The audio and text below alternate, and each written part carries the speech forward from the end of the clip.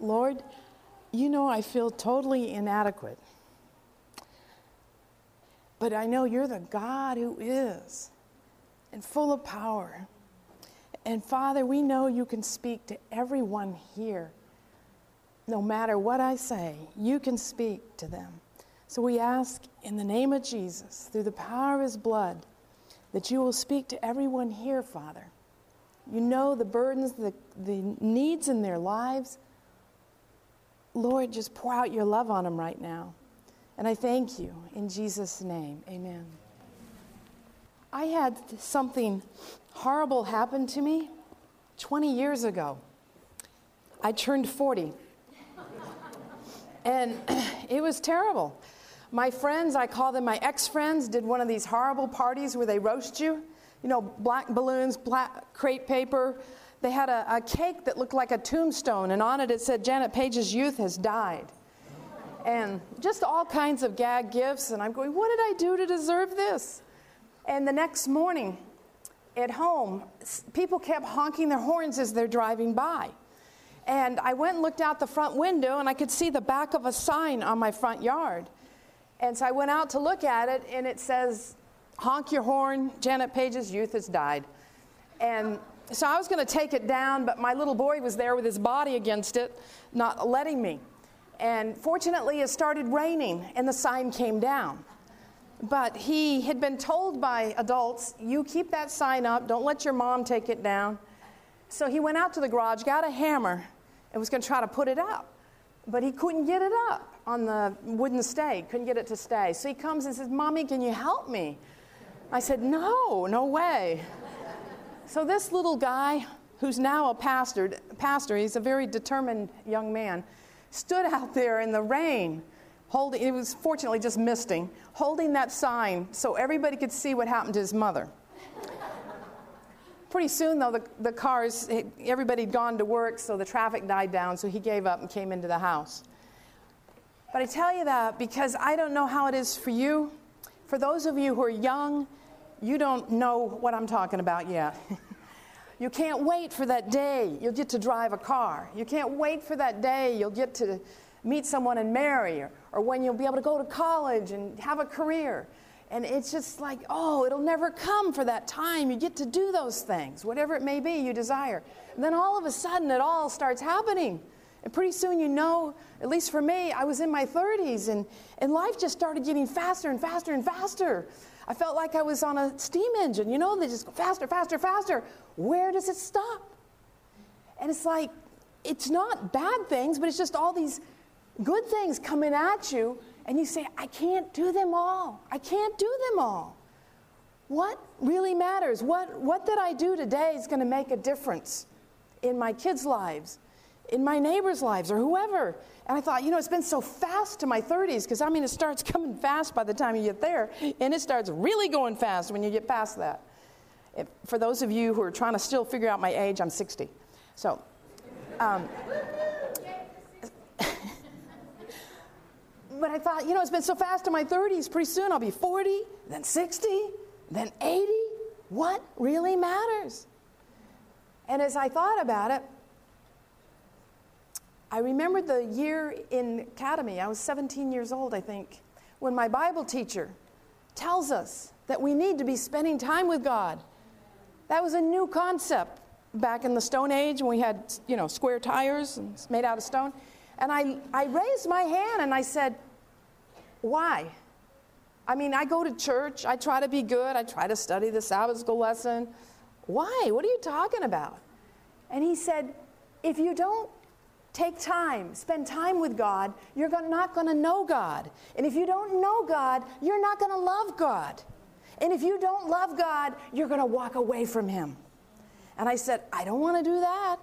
So after class, I came up to him and I said, well, if I got to do this, just how do I do it? And he said, well, there's no set way to do it. And he said, just, you know, read your Bible some and pray some. And I said, well, how long should I do this? And he said, well, there's no set amount of time of how long to do it. I said, but you got some idea. And he said, well, try 30 minutes. I said, okay, I can do that, I think.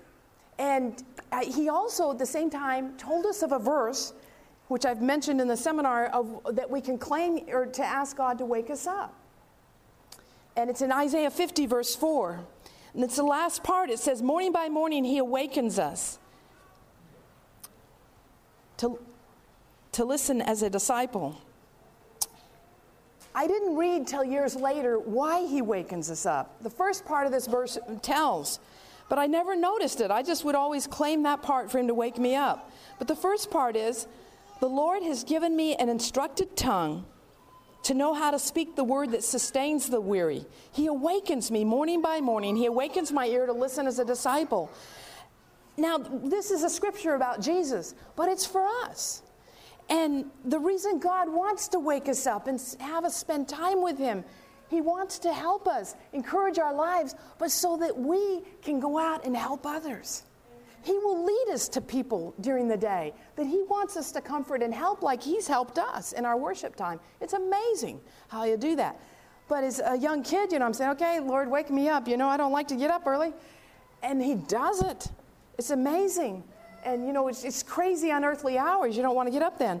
But I remember the first time trying this, and so I thought I had to kneel the whole time, and I'm down there kneeling, and I got my alarm clock, put it right there by the bed, so I could be sure I did the 30 minutes. And I'm there, I prayed everything I could think of. Then I looked at the clock to see how much time I had left. Only 5 minutes had gone by. I thought, what am I going to do with the 25 more minutes? I'm so thankful that we serve a God that loves us so much and wants so much to spend time with each one of us, that he'll take us no matter how and show us how to do it. He'll do it. It may look different for each one of us, but he will spend that time with us and show us how, if we will pursue him.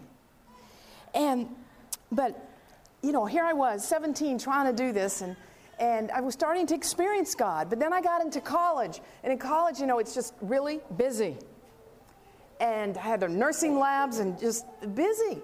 And I would forget about spending time with God until exam week. And then in exam week, it was, oh, God, if you'll just get me through exams, I promise I'm going to start reading the Bible and spending time with you. Just help me pass. Well, he would. He'd help me pass. And I would try to keep my promise, and I'd start reading the Bible, and I'd start praying and spending time with him. But I'd pretty soon fall out of it again because I'd get busy. And I'd forget about God until the next exam week. And it was, oh, God, if you'll just get me through exams. And I'd try again after that because he'd help me pass again. And I went all the way through college like this. But I always thought, once I'm done with college, I'm out just working a job. I've got so much time to spend with Jesus, right? I didn't know how busy it could be. And now people are telling me when you're retired, it's so busy. They still don't have time. And it was, I thought, I'm working a job, I'll have time, and I don't. And then I got married, and we're going to have a little baby. And I thought, wow, I'm going to get to quit my job. I'm going to stay home with the baby. And I thought I'd have so much time to get to know God and read the Bible. My mother failed to tell me, listen up, young girls, it's a 24-hour day job taking care of a baby.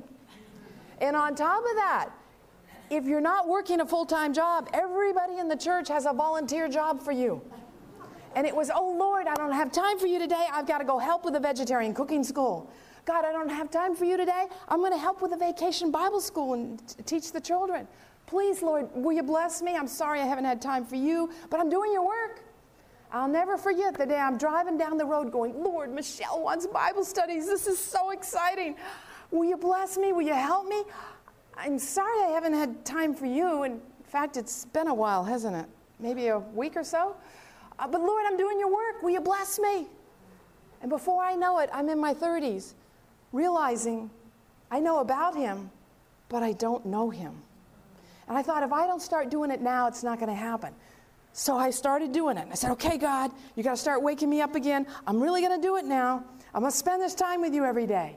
And I started doing it. And I started, like it talks about, enter his courts with thanksgiving and enter his gates with thanksgiving and his courts with praise. So I started doing that, thanksgiving and praise. But I was kind of following the sanctuary kind of prayer. And I would then go into a time of confession. And I'd confess everything I thought I needed to confess. But there was this one particular thought that would keep coming to mind. And I would think, I'm a melancholy. That's not sin. I know it isn't. I just have an over-guilty conscience. And I would try to shove it to the side. But every time I'd spend time with God, the same thought kept coming. And then, at a prayer conference in Oregon, and other places where they'd have a group kind of prayer time, this same thought would keep coming. And I finally said, okay, I know it's sin, but I can't deal with it. I don't think Jesus could if he were here. It's just too difficult. Let's just leave it over here. And I thought I could go on having a spiritual experience with my God and totally ignore the sin problem in my life. I didn't realize at the time, I didn't realize till much later what that did to my whole Christian experience. But God's word became dry to me. I didn't enjoy it anymore. It was just boring. And when I prayed, I didn't feel like my prayers were going higher than the ceiling. And I just got into this vicious cycle of depression. And I didn't want to live anymore. I just felt like I was hopeless. There's no way God could save me. And I started having relationship problems. Jerry and I had trouble with Jerry and people around me, and I didn't know what was wrong.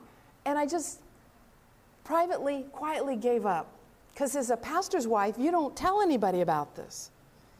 So I just kept going through the functions of doing what you have to do with your kids and in church, but didn't tell anybody. At the time this was happening in my life, Jerry, we had moved and he became a ministerial secretary. So he's a pastor to the pastors in a state back east. And he, at the time that happened, he went around and visited all the pastors and their wives and found there was a real need among them to have a spiritual retreat for pastors' wives. So he really fought to make this happen because, the budget was tight and nobody thought they could afford it. Well, they had one, and it was such a blessing to the wives. Jerry says, if this is good for the wives, think what it would do if we had one for all the women in our conference, to have a spiritual retreat for them. We tried to get someone to do this, to take it on, but he couldn't get anybody to do it. And I thought he kind of forgot about it. Well, in the meantime, Jerry became the conference president. And one day, someone had handed me a brochure of a women's retreat in another state. And they said, show that to Jerry when he comes home. I said, okay. So when Jerry came home, I handed it to him. He looked at it and he goes, oh, Janet, this is what we need. This is what we need for the women in our conference. And I said, he said, don't you think that's what we need? And I said, I don't know. I've never been to one. He said, well, don't you think they need spiritual nourishment and fellowship? And I said, well, yeah, they need revival. Yeah, they need conversion. Yeah, they need that. He said, good, you go plan it. You do it. And I go, Jerry, no, I can't do that. You know I can't do that kind of thing. And he said, well, won't you at least pray about it and see if God wants you to do it? I mean, talk about a guilt trip, tell you to pray about it. And so I thought for a moment, and I said, okay, Jerry, I'll pray about it. Because I knew I could come back in a few days and tell him, Jerry, the Lord has said I shouldn't do this. Because God knew I couldn't do that kind of thing. I was an extremely shy person. There's no way. But I was not praying at that time in my life. And I forgot about it.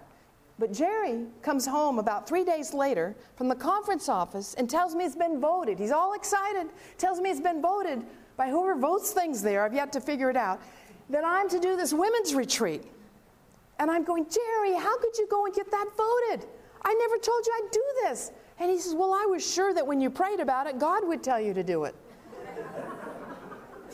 Well, I was now embarrassed. I felt like my name is on the line. Some unknown group of people voted for me to do this. I had to do this thing. And so I started trying to plan. And the one thing I knew I needed was God.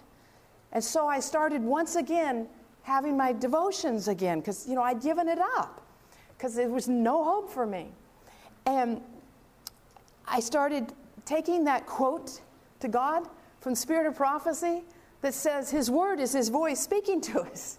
Just, what we need. So I said, Lord, I need you to speak to me. Tell me what I need to do at this retreat.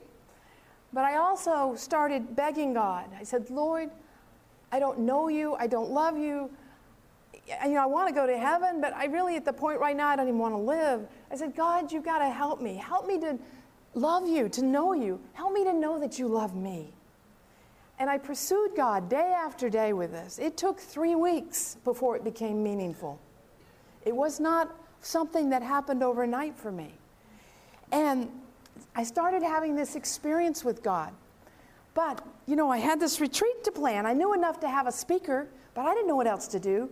And then I started realizing nobody's registering to come. I thought, it's because they don't like me. And then I started praying and praying, Lord, please get them to register. Well, they did start registering. And pretty soon we were filling up. And then I thought, what am I going to do with all these women? I don't even know what you do at a women's retreat. And so I was just, a basket case. And one night I was home before everybody else. I'm fixing supper in the kitchen, and I'm just pacing back and forth, wringing my hands, going, God, I don't know what I'm going to do. And I can hardly eat any food. I'm so uptight. And the phone rings. And it was a woman who I didn't know very well. She introduced herself, and then she said, Janet, this may sound strange, but I feel like God is impressing me to ask you if you wouldn't want to get together once a week to pray for your women's retreat. And who knows, maybe after that, keep praying together. And immediately a peace flooded through me, because I then knew God wanted this retreat. Not just my husband, but God wanted it, which means if God wants it, it's going to succeed. And so I said, okay, that'll be great. Let's get together to pray.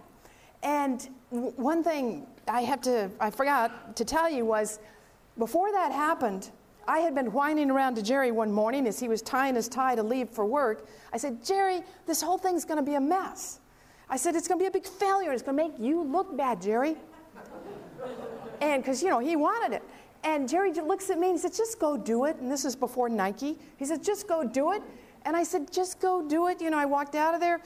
But the thought that came to my mind was, pray for God to send you another woman to pray with. So I started praying that. But you know what? There was one minor detail I forgot about. And that was, at that time in my life, I was scared to death to pray with anybody out loud. You know how it is? These pastors, they go, now let's divide up in 3s and 4s and pray together. And you go, I got to go to the restroom, excuse me. Or you pinch the baby, get him crying, do something to get out of the room. Because these people, they'll pray these beautiful prayers, and I'll stumble all over my words. Or they pray these long prayers, and by the time they get to me, there's nothing left to pray about. You know what I've learned about God, though? It's okay. It's okay to pray about the same thing. In fact, it's a good thing. The Holy Spirit prays it through your personality. Or the other thing that would happen to me is I'd start crying. And I thought, that's embarrassing. I don't want to cry. And, of course, everybody's going to wonder, why are they crying? What's going on? So forgetting all of that I was scared to death, I start praying for God to send me somebody. And then this woman, she calls and tells me God's impressing her to pray. So we start to meet to pray together. And she had some other women join us. Do you know what happens when you commit yourself to meet with a group to pray once a week? You'll get busier than you've ever been. I'm telling you, you get so busy, and even troubles may start happening to begin with, because Satan is scared to death. He knows the power that's unleashed when we pray together, and he'll do anything he can to stop us. But I'm telling you, if you keep doing it, it gets better. But literally, I would go with gritted teeth, because I got so much to get done, and I can't get it all done, but you sent these people, I've got to go pray with them. And that's what kept me going, because I knew God had given me the group. So we'd meet to pray. That's the other thing. If you start spending time with God every day, I promise you, you'll get busier than you've ever been. And even trouble may happen to begin with, because Satan's going to try to stop you. But don't give up. Just praise the Lord and go on with it, because it'll get so much better. So we'd meet to pray. And as we're meeting to pray, I'd start praying, Lord, help these women. They need to be converted. God, bring a revival. Bring a revival, Lord. One of the times I'm praying this, all of a sudden, just this loud impression in my mind, Janet, if you want me to help these women, let's work on your life first. I opened my eyes because it was so embarrassing. I just knew everybody could hear. And I opened my eyes, but they're all like this, praying away. So I knew they couldn't hear. So I'm in my mind going, later, God, okay, I promise, I'll deal with it. I promise, later. I'm a procrastinator, and I did not deal with it because it wasn't something I wanted to deal with. And I put it off. Well, my husband heard about in Oregon prayer conference happening. And he tells me about it. He says, Janet, we need to go. We need to go and support Don and Ruthie Jacobson, who are having it. They were his friends. And I said, oh, I don't have time for this, Jerry. He says, come on, you need to go. So we went. And it was at that prayer conference that I told you about last night, how they had just the group kind of prayer in a meeting like this, short sentence prayers, people praying, and somebody start up a song, and we start singing together, just praising God together. And then there might be confession or intercession. And people take their Bibles and they'd be praying Scripture. It was the most beautiful thing. I was too shy to pray out loud, but I just basked in God's presence there. It was so beautiful what happened. But one of the times that's going on, it was in a seminar that Ruthie led us through the encounter with God in prayer. I don't know if you've ever been through that. It's in that handout I have. If you haven't, you might want to try it. But Juanita Crutchmar, God actually gave it to her. Ruthie was taking us through it in a seminar. And afterwards, as we're walking out, a lady said to me, so did God speak to you during that time? Because all it really is a time of silence, and you give God a chance to speak to you and ask Him, is there anything in your life that's blocking the way of you having a deeper experience with God? And as we're walking out, I go, no, God's never spoken to me. I've been through that prayer time at least 3 times now. No, He's never spoken to me. And I went and sat down in the church, waiting for the main meeting to begin, sitting there next to my husband, just minding my own business. And all of a sudden, that loud impression once again, Janet, I've told you those 3 times. I keep telling you over and over, I want you to deal with this sin problem in your life. And I go, okay, later. You know, I was afraid Jerry could hear. The next morning in the motel, now, because, I'd been spending time with God every day, God had been waking me up early. And I'm not an early morning person at that time. It's changing now because of getting up all the time with God. God would wake me up so early, and it's still dark, and Jerry's still sleeping. So I would get up, and there in the motel, and I'd go into the bathroom to spend time with God because I didn't want to wake Jerry up. So I'm in the bathroom there with my Bible, and I'm trying to spend this time with God, and I'm realizing He's just not here. And I said, Lord, where are you? I don't sense your presence. And I thought, maybe it's because I'm by the toilet. But then I realized, it doesn't matter where we're at. God will be there with us. And so I thought, as I'm saying this, I said, Lord, something's wrong. Where are you? Just that thought came again. Janet, I want you to go call this person now. See, this, I've got a lot of sin problems, but this one particular big one to God was a bitterness, a resentment towards someone. And God had been after me for so long to deal with it. And I said, now wait a minute, God. You think I need to call them and ask their forgiveness? They're the ones who've done all this bad stuff to me. And I started listing it off to Him. And I said, why don't you get them to call me and ask my forgiveness? And if they do that, then maybe I can say a word or two. In fact, I started trying to be nice a few months ago so you'd bless my women's retreat. I could get no response from God, just silence. And I was at the point of desperation because this experience with God had become so special to me, so meaningful. I did not want to lose what was happening. And I was desperate for God that it gave me the courage to get up and go call the person. I also wanted Him to bless the retreat, and I was afraid He wouldn't. So I go down the hall to head to the payphone. And as I'm going down there, I'm just wringing my hands going, God, I hate this person. I don't know how I'm going to do this. I said, please have the Holy Spirit come and help me to do it through me. I called them, hoping they wouldn't be home. But it was so early in the morning, I woke them up. And, I made a little small talk. But finally, with a prayer, I jump into it and start asking their forgiveness. And I will never forget what started happening. As I started asking their forgiveness, one thought after another started coming to my mind of things I had done to them that I needed to specifically ask forgiveness for. And I was shocked. Every time one came to me, I'd say, would you forgive me for this? I'd name it. Then I'd say, would you forgive me for this? Would you forgive me for this? I started saying, please let it stop. It kept coming. Finally, it did. But do you know what Jeremiah 17:9 says? It says the heart is deceitful above all things. We don't realize how we come across to others. I was blind to the fact I'd done these things to this person. But I'll never forget. Here, I'm humbling myself, asking their forgiveness, knowing full well that they probably would never ask mine. But God came in and washed me clean of the bitterness and the resentment. And in its place, He filled me with love for them, compassion. And I could be friends with them. We still had some differences, but it was just such a change for me. Well, that day, we had the prayer conference meetings all day. And I knew for the last couple of days or longer, something had been bothering Jerry. But he wouldn't talk about it. And I didn't know what was wrong. And that night, we came back for supper at the motel room. And then he says, I don't want to go back to the meeting. I'm tired of meetings. I'm going to stay here. He said, you can go on to the meeting.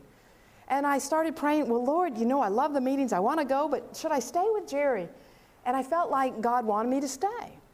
And I don't hear any voices, but just this urgency, to stay with Jerry. So when I decided, okay, I'm going to stay here with you, Jerry, all of a sudden I get this urge, share with him what happened this morning on the phone. So I start telling Jerry, because, I didn't even want him to know about it because it was embarrassing. So I started sharing with Jerry what happened. And as I shared it with Jerry, I could just sense this emotional wall coming down in him. And then Jerry started sharing with me, which, by the way, if Jerry were here, he would share this part of the story. I'm not telling you anything that Jerry doesn't share.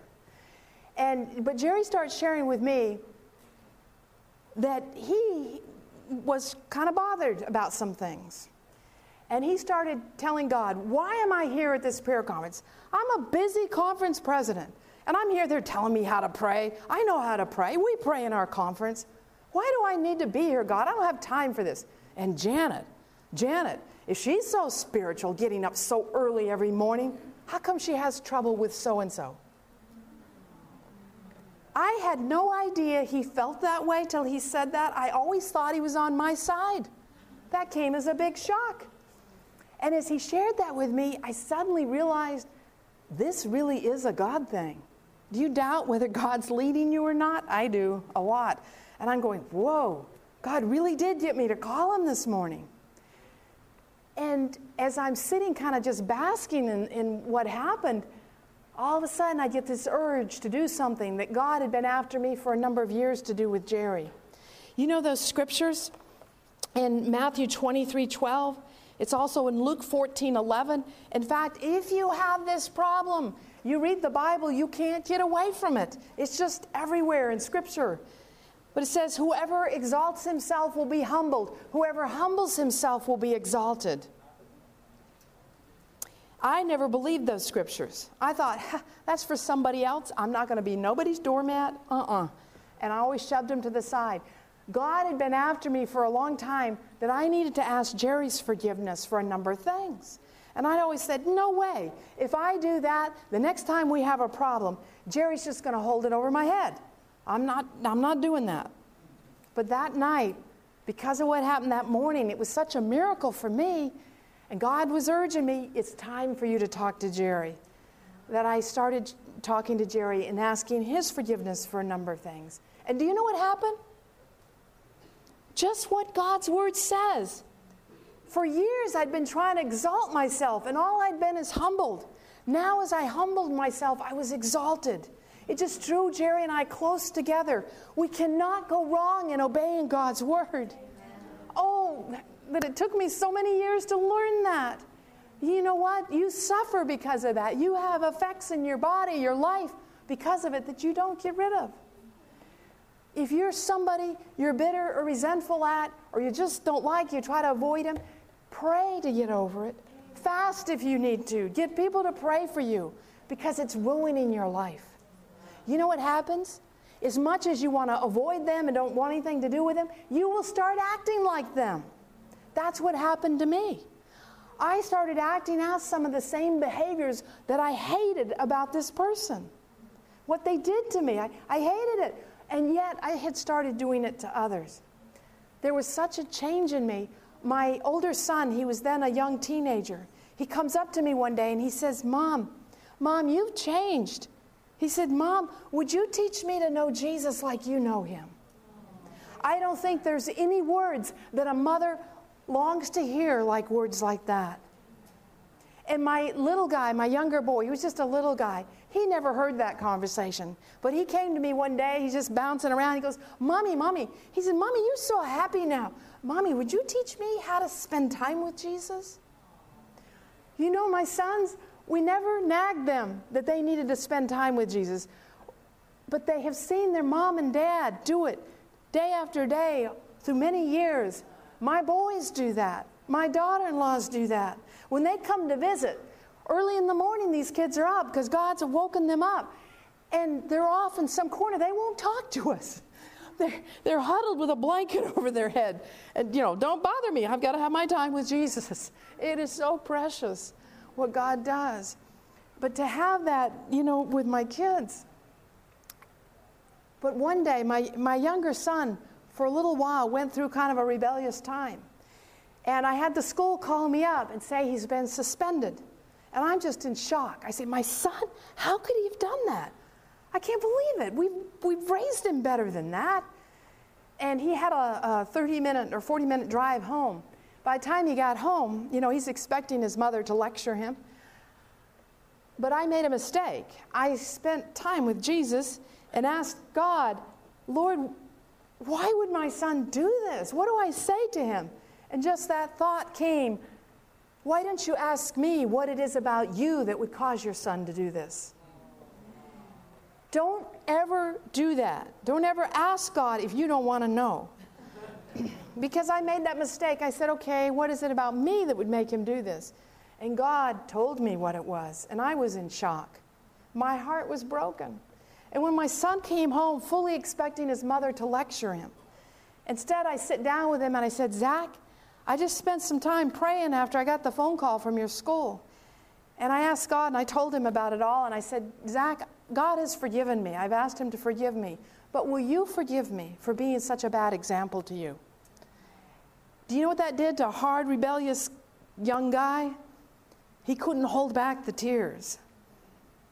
We cannot go wrong in humbling ourselves to those around us. And I have to tell you this, you who are parents, listen to those kids. Listen to those teenagers. Listen to those young adults when they point out something about you that's not quite right. Don't get angry at them, but go to God and pray about it. I can't tell you how many times my sons have pointed something out, and fortunately I've had the ability to go and pray about it and realize God's working in my life. Maybe you don't have those kind of issues, but I'm thankful for how God has used my sons in my life. But that retreat, all that prayer, once a week, we get together and pray. And of course, we're praying through the week too, but praying unitedly together once a week. At that women's retreat, we saw so many miracles happen. A lot of them we didn't know till after the retreat was over with. But I'm telling you, I had several pastors either call me or write me letters saying what went on at that women's retreat. Our women have come home changed.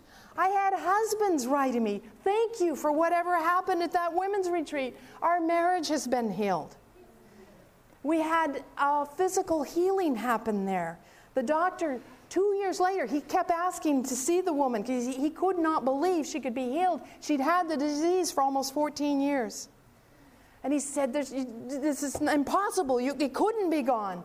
For 2 years, he kept seeing her, and he finally said, you were healed at that women's retreat. He says, I don't get it, but it's gone. There were husbands that were so happy about what happened. They started calling me saying, could you come do a local retreat at our church here? We'll cook, we'll do anything. Just come and do the retreat. It was just amazing. But it wasn't what we did there. It was God, what He did there. It's because of the prayer. In this handout, there's more on the back table that I encourage you to get. But this quote, it says, and it's quoting Matthew 18, 19, and 20. If two of you shall agree on earth as touching anything that they shall ask, it shall be done for them of my Father which is in heaven. For where 2 or 3 are gathered together in my name, there I am in the midst.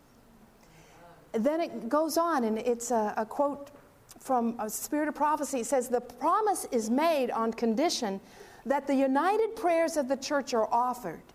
In answer to these prayers, there may be expected a power greater than that which comes in answer to private prayer. There's more power unleashed when we unite together. The power given, listen to this now, the power given will be proportionate to the unity of the members and their love of God for one another. You cannot pray long, week after week with a group and not fall in love with them. My best buddies are my prayer partners through the years. And we don't socialize. I don't have time to socialize. But they're my dearest friends. They're my buddies because we pray. And what a love relationship that gives you with them. But you know, when I came home that first weekend, I didn't know all these miracles yet. But we knew God had really blessed the weekend. Jerry's waiting up. He just can't wait to hear what's happened. Because remember, he wanted it. So I start sharing with him the miracles. And he starts saying, Janet, that's what we got to do. That's what we got to do. And I said, what do you mean that's what we got to do? He said, we've got to start getting together with other families and praying for our community, for the people around us, for our academy. I said, well, okay, I can work that out. I'll get some couples to get together. And so I did. And the one thing we did is we all committed that we would spend at least 30 minutes a day just getting to know your God with the Bible, praying. And so we committed to do that. By the way, 30 minutes may sound like a long time. Just do it for 5 minutes. If you'll read the Bible for 5 minutes, if you'll pray for 5 minutes, and then if you'll do some kind of outreach, loving somebody, some kind of service or witnessing for 5 minutes, you keep doing that every day, I promise you, your experience is going to grow and grow. And on top of that, you'll be wanting more and more time with God. 30 minutes isn't enough. An hour isn't enough. 2 hours isn't. You crave to have more and more time with Him. I literally live my life around being able to have that time with Jesus. I don't eat right so that I'll not have a heart attack or not have cancer or I'll live longer. I try to eat right so I'll have the energy and strength to spend more time with my God. I try to walk and exercise so I'll have more energy and strength to spend with my God. It makes such a difference. We started meeting once a week with these families, praying together. Jerry couldn't always join us because of his work, but we kept a list of what we were praying for. Do you know, at the end of a year, we saw between over 15 people or so that had been converted, revived. They never even knew we're praying for them. We didn't really have that contact with them, but they were changed. Our academy, we started seeing this revival happen there. One student after another accepting Jesus and wanting to be baptized. It makes such a difference. Ellen White says, why don't we get together in 2s and 3s and plead for the salvation of a soul? And then for another one, and another one. Do you know, for years I've had kids tell my kids, like at Andrews or somewhere, send the word back, thank you for praying with my mother for me. I was converted. I'm now here at school. If we would take time out of our busy schedules, I'm convinced in this great controversy that's going on that when we take that time to pray, we're all busy, but when we take that time, God does mighty things. But there's more than that. You're spending that time with God, praying alone, reading your Bible, getting to know Him, having a relationship. It's not just a routine. It's not something you just do. It's a relationship with the God of the universe. And then you're meeting with a group and you're spending time praying with them or just meeting with a prayer partner. You will be witnessing. I hear once in a while people say, we can't just pray, we got to work. Let me tell you what, the people who are praying and spending time with God are witnessing. They're winning souls to Jesus Christ. My prayer partners, God led to having a group that would pray when I moved to California at the conference office. I didn't want to do that. I was scared to death of the conference office. But I started going there to pray with a group, and we prayed about how long should we meet, and God told us 3 hours. I don't think everybody should do that. And we did the sentence conversational kind of prayer, and we had our prayer list that my husband would make out that we would pray for all the needs in our church work there. But when we would pray, you know what happened with these prayer partners? My husband and other people, they wanted anything done, they'd come in there and steal my prayer partners. They make them into lay pastors or whatever, because they're the soul winners. They're the ones who are winning people to Jesus Christ. If anybody's truly spending time with God, with the Bible and praying, God's not going to leave you alone. He's going to get you busy winning people to Him. Because He wants you to share what He's done with you. And you want to share what He's done with you. Because if you don't, you don't grow. You can't experience more of God's love. It starts to stagnate. It's a kind of a two-way thing that happens. But we lived there a few years where we were in Pennsylvania. And one thing that happened, when this whole thing happened to me, remember I said Jerry Winnan is conference president. It was right before camp meeting. And at camp meeting, people started coming up to me saying, congratulations. How does it feel to be the first lady? I hate that kind of talk. And I'd say, look, I wash his clothes the same way I always did. Nothing's changed. Just leave me alone, you know. I didn't say that part. I just said I washed his clothes the same way I always did. Nothing's changed. But inside I'm thinking, leave me alone. But everybody kept coming up and saying this. Not everybody, just a lot of people. But you know what? The last weekend, it was a 10-day camp meeting. That last weekend, people started coming up and saying something different. They started coming up and saying, we've been attending the seminar that's on the Holy Spirit.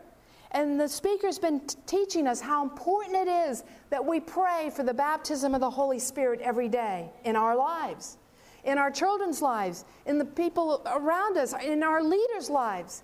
And he got us to commit to pray for you and Jerry every day for the Holy Spirit to be in your life. And at that time, somebody had started in the church for us to pray at 6:15 every day. Somewhere in the world, people all around the world praying for the baptism of the Holy Spirit. And people had started doing that, and that's why this guy was getting them to commit to pray for Jerry and I. So people are coming up saying this to me, and I'm looking at them going, oh, thank you. But inside I'm thinking, big deal. What does prayer do? They don't know that my life's a mess. I don't even want to live anymore. My marriage is a mess. You know, I'm miserable. But I couldn't tell them that. But one person after another, they kept coming up saying this. Then for the next 2 years, we'd be in a different church almost every Sabbath because of Jerry's work. Somebody somewhere would come up to me and say, we're praying for you and Jerry. We're praying for the Holy Spirit in your life. We meet in our prayer groups and we pray for you and Jerry. And I go, oh, thank you. But it was 2 years later that the story I just shared happened. God's just started pouring out His Holy Spirit on me. I don't ever, ever want to go back to the way it was. I have been forever ruined for the ordinary. Forever ruined. With that adventure with God, there is no ordinary in walking with Him, what He does. And so we moved to California, and God started pulling me into praying with others. It wasn't something I was trying to do. He starts pulling me into it. He gets people to call me, telling me I've got marriage problems. And he would lead me to meet with them and pray. And we'd pray, and we'd pray. And we'd ask God, how do we pray? That's so important to do, to ask God, how do I pray for this situation? And we'd see the marriage healed. We'd see the kids come back to the Lord. Just all these things started happening. And then we moved to California, and Jerry said, Janet, we need prayer here. They were going to shut down the academy. They were looking at shutting it down. It was almost $2 million in the hole, and hardly any students. And they wanted to shut down camp meeting. There were people who didn't want it, but they'd already voted to sell the grounds, to shut it down. And Jerry comes home and he says, what are we going to do? What are we going to do? I've always seen camp meeting the life of a conference. I said, Jerry, we need prayer partners. And so we worked to send out requests for prayer partners. 300 and some people signed up. And plus I started having a group meet to pray. And do you know that camp meeting, they let us have one more to try it just to see. Jerry says, I've got to try it, even though they'd voted to stop it. And they voted to let him do it once. We started praying, getting everybody praying. God, fill it with people. If you want camp meeting, you've got to fill this place with people. Fill it with your presence. Do you know God filled it with people? And He filled it with His presence. So much so that people who delivered trailers for people, to rent, lease, started talking about it. The managers, when people called to rent them, he'd go, it was her, she'd say, I don't know what goes on at your grounds, but all my employees talk about it, that when they enter the grounds, no matter how troubled or depressed or miserable they are, a peace comes over them. But we would prayer walk those grounds, just praying over it. Lord, convert people, heal people, do what you need to do on these grounds. And we saw so many people come back to Jesus Christ there and get baptized. Just beautiful miracles happen in lives. Marriages healed there. And God has filled that camp meeting with so many people that they fight to get in. There's waiting lists to get into that camp meeting. It's one of the largest, it is, I think, the largest. It's thousands of people that are coming there. What he did. But our academy, almost 2 million in the hole. Prayer, people praying and praying. Within just a couple years, God had it debt-free. It was amazing how it happened. But on top of that, there's old buildings and stuff. They need to be fixed up. So we're praying and praying. God, fix up these buildings and lead to people who can give to fix them up. And God started bringing the students too. And we said, Lord, you can't get an Adventist to give the money. Get some non-Adventists to give the money. Do you know that God brought a non-Adventist that gave over $2 million to fix up that school? It is incredible the things we saw happen. Jerry would tell us there's personnel issues. Get your group to pray for it. Could not tell them the details. You can't do that. Or there's a pastoral couples having marriage problems. Pray for them. We couldn't say the names or anything. But these prayer partners would pray like crazy. And we'd see several of these marriages healed that literally they'd already separated, were filing divorce, come back together. Now, we didn't see them all healed. Some you didn't. But we saw the majority healed. And personnel issues dissolved that could have been horrible messes just go away. Jerry said, I will never work anywhere again without a team of prayer partners because it makes such a difference to have people praying. But all these miracles we're seeing happening, and we're talking about it, it's still you can't get people to believe. And we started praying, Lord, please get people to understand. Lord, do something that will show people the difference prayer makes. And as we prayed that, we started praying, Lord, give us a token, something we can pray for that'll show people. And we felt impressed to start praying for our evangelism offering at camp meeting. That God would make it go bigger than it's ever been. That might show people the difference praying together makes. So we started praying for that. They were getting $100,000. And the place to raise money for the camp meeting offering was, our evangelism offering, it was at camp meeting. This was evangelism offering. So we started praying for that. And do you know that year we first started praying, we were asking God, let it go to, 25,000 over. Well, it did. It went way over. It went like 35,000 or so. Well, people found out about that we were praying for this. And so we're telling them, raise the goal. But Jerry, these guys were scared, didn't want to do it. So we kept praying, Lord, make it bigger. Show people what united prayer will do. Some of the prayer partners started praying for huge amounts. They started praying for $500,000. Do you know that evangelism offering went to $500,000? Then some prayer partners started praying for $1 million. Eventually, it was over a couple of years, but it went to $1 million. But it never went to just the amount we were praying for. It'd always go over that by 100,000 or something. It would go over that. And when people pledge money, normally I think it's about 90% give pledges or actually pay it all off. Do you know we had 111% for several years that paid these pledges? How does that happen? It happens because God did such a miracle in their lives, paying off their pledges, that they would turn in more money. They kept turning it in. What we did is we started asking people, instead of begging them to give, we would just say, would you pray and ask God what you should give? We don't want you to give a penny if you shouldn't, but just pray and ask God. Then we give them a time of silence and let them pray about it. And amazing journeys happen with people. People started giving huge amounts that they would never give normally. They'd give these amounts, and then it was such a miracle how God would help them to pay it, that they'd have these stories. And so at camp meeting, we started having everybody share their stories. And it became such a waymarker, a journey for people. And I'm telling you, people are sitting crying in the audience. You know why they're crying? Because they're realizing their God is alive. Amen. Okay, the offering went over $1 million. It went over $1 million for a couple of years. And one year, Jerry says to me, he says, what do you think we should set the goal? Well, I didn't even try to tell him because I knew he wouldn't probably listen to me because, they're afraid to make it go too high for fear it'll fail. But I started privately praying. I said, Lord, what should be our prayer goal? What should we pray for?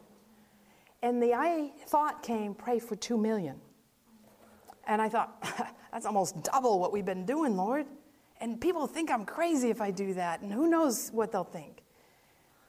But I started praying for it. And one day I brought it up to the prayer group. And one prayer partner just shut me down right away. I knew they probably would. They said, we don't need more money. What we need is people to get out there and witness. And so I said, okay. So whenever that person was there, I wouldn't pray for it. But once in a while, I got brave and bring it up. But when it came time for camp meeting, that prayer group, actually, not many of them were at camp meeting. And so people at camp meeting did not know about praying for this 2 million. They only thought we were praying for the million. And we prayer walked the grounds the Sabbath before. And at one spot, I was with a treasurer, Jerry, and a prayer partner, myself. And there, it was a kind of a place where I'd always prayed about the evangelistic offering. And I started praying, Lord, could you please make it 2 million this year? Well, normally you get amens when you pray something. Dead silence. And I opened my eyes to look, and Jerry's just rolling his eyes to the back of his head like, you crazy woman. And the other treasurer and all, they're just like this, no comments. So I didn't say any more about it. But I kept praying for this. And, I did say to one other prayer partner, I said, would you pray for this too? But don't tell anybody because everybody thinks it's weird. The first Sabbath when they took the offering, I'm in the back. I'd had this new grandchild, and I'm back there patting the grandchild, just praying and praying for this offering. And a prayer partner who was upstairs and came down, and he said, Janet, don't worry about the offering. It's going to be good. I said, you mean we're going to get our gold of $1 million? He goes, no, Janet, it's going to be 2 million. And I said, how did you know? And he says, how did I know what? How did you know we're praying for 2 million? He goes, well, I didn't. God just told me it's going to be 2 million. That first Sabbath, we hardly had any offering come in. We didn't even have a little over 100,000. That was it. That puts you on your face all week. You know why not much was coming in? Because people were praying about what they should give. That last Saturday night, Jerry was speaking, and as he was getting mic'd up to go speak, the offering gold had come in.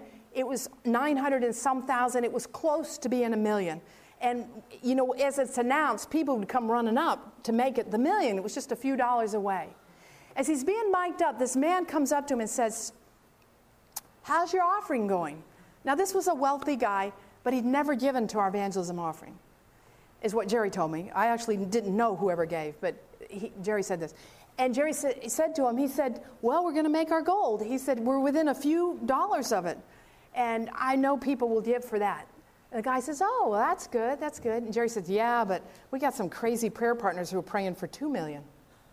And the guy says, are you serious? They're praying for 2 million? Jerry said, yeah, I know it's crazy. And the guy said, I don't believe this. And Jerry says, what's wrong? He says, well, my brother and I met this afternoon to pray about if we should give something. And he says, when we started praying, he says, I was thinking that what we'll do is just give enough to help you make it to 1 million, that we might give 100,000. He says, but as we prayed, we just were strongly impressed that we needed to give 1 million. And he says, and he's shaking because he says, I don't know how we're going to do this. And when he says this, the guy, Mike and Jerry, starts to drop the mic, and Jerry's going, what? But the guy that night filled out a pledge envelope for $1 million. And when Jerry got up front and got to announce to that group that it was not 1 million, but that it was $2 million, you should have been in that room. People stood and started shouting and pointing to their God in the sky, pointing to their God that He is alive, He is mighty. We're told over and over, we just need people who have faith, who will pray, and who believe. God is longing to do mighty things in our lives. And it isn't that we were demanding for God to do money. I don't believe, God, if you'll just give us 3 million, I don't believe we can demand of God to give us money. But what it was is we're praying, God, do something that'll show people that if they'll unite together, it unleashes your power. Because people don't get it. They'll pray for a little bit together, but things don't happen and they quit. God is amazing what He does. There's more to this story, but I have to quit. And I know you just love to hear more, but you're falling asleep, so we're going to quit. But you think about it. You think about it. My little boy, my youngest kid, he'd come home from school, and it's Christmas time. And he'd come home running into the kitchen with this package he'd wrapped himself, a gift he'd made himself. And he'd say, Mommy, can you guess what it is? And I'd grab it and I'd shake it and try to guess what it was. And he'd say, how long till Christmas? And I'd tell him how long. And I'd say, go put it out in the living room. And so he'd go put it out there. But pretty soon he'd have it again. Mommy, can you guess what I made you? How long till Christmas? When's it coming? He could not wait for Christmas so I could unwrap this gift to see what He'd made me because He loved me so much. And that's the way it is with our God. He'll wake you up early in the mornings. It's dark. It may be cold and you're miserable. You don't want to spend that time. But you go into that room and it's like it's jumping alive with God. He's so excited that I'm actually going to take time and sit still and let Him talk to me. Let Him love me through the Bible, through His Word. That's our God. The Creator of the universe wants to spend time with each one of us. How can we not have time? Jerry and I, 2 years ago, started working at the General Conference. Do you know what the biggest problem is in that General Conference? People are too busy. They're traveling all over the world. It's hard for them. They struggle. These are good, godly people there. By the way, you can be proud of your church. I have been so encouraged being there at our leaders. Ted Wilson, this guy's a humble, spiritual leader who does what God's saying to do. I am sorry for the people who don't understand that. You may not agree with everything he says, but this is a godly leader. Humble man. But these people, they need your prayers for them to have the time they need with God. But Jerry and I were overwhelmed with this job, and you want to be successful at it. And so you could work 24/7 to try to do everything and be successful. But we have determined we are going to make God first and spend that time with Him, whether we sleep or eat or anything else. Because there's no point. It becomes drudgery and misery if you don't have that joyful experience with Jesus Christ. As we close, would you just join me once again in a group kind of prayer time? Oregon's where it started. Oregon's where it needs to continue till Jesus comes.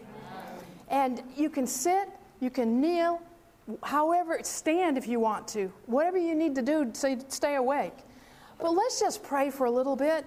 And I'm hoping that maybe you're comfortable praying out loud. I know not everybody is, but I can't encourage you enough to get over it, because you're missing out on so much fun when you don't. But just short sentence prayers. Lift up your faces. Pray loudly so we can all hear in this big room. Take your Bible. It's okay to have your eyes open. Ted hasn't told me that, but I think it is. Have your eyes open and pray Scripture. Or start up a song, and we'll try to join you and sing. But let's just start with praises and thanksgiving, and then I'll lead us on from there. This media was brought to you by Audioverse, a website dedicated to spreading God's Word through free sermon audio and much more. If you would like to know more about Audioverse, or if you would like to listen to more sermons, please visit www.audioverse.org.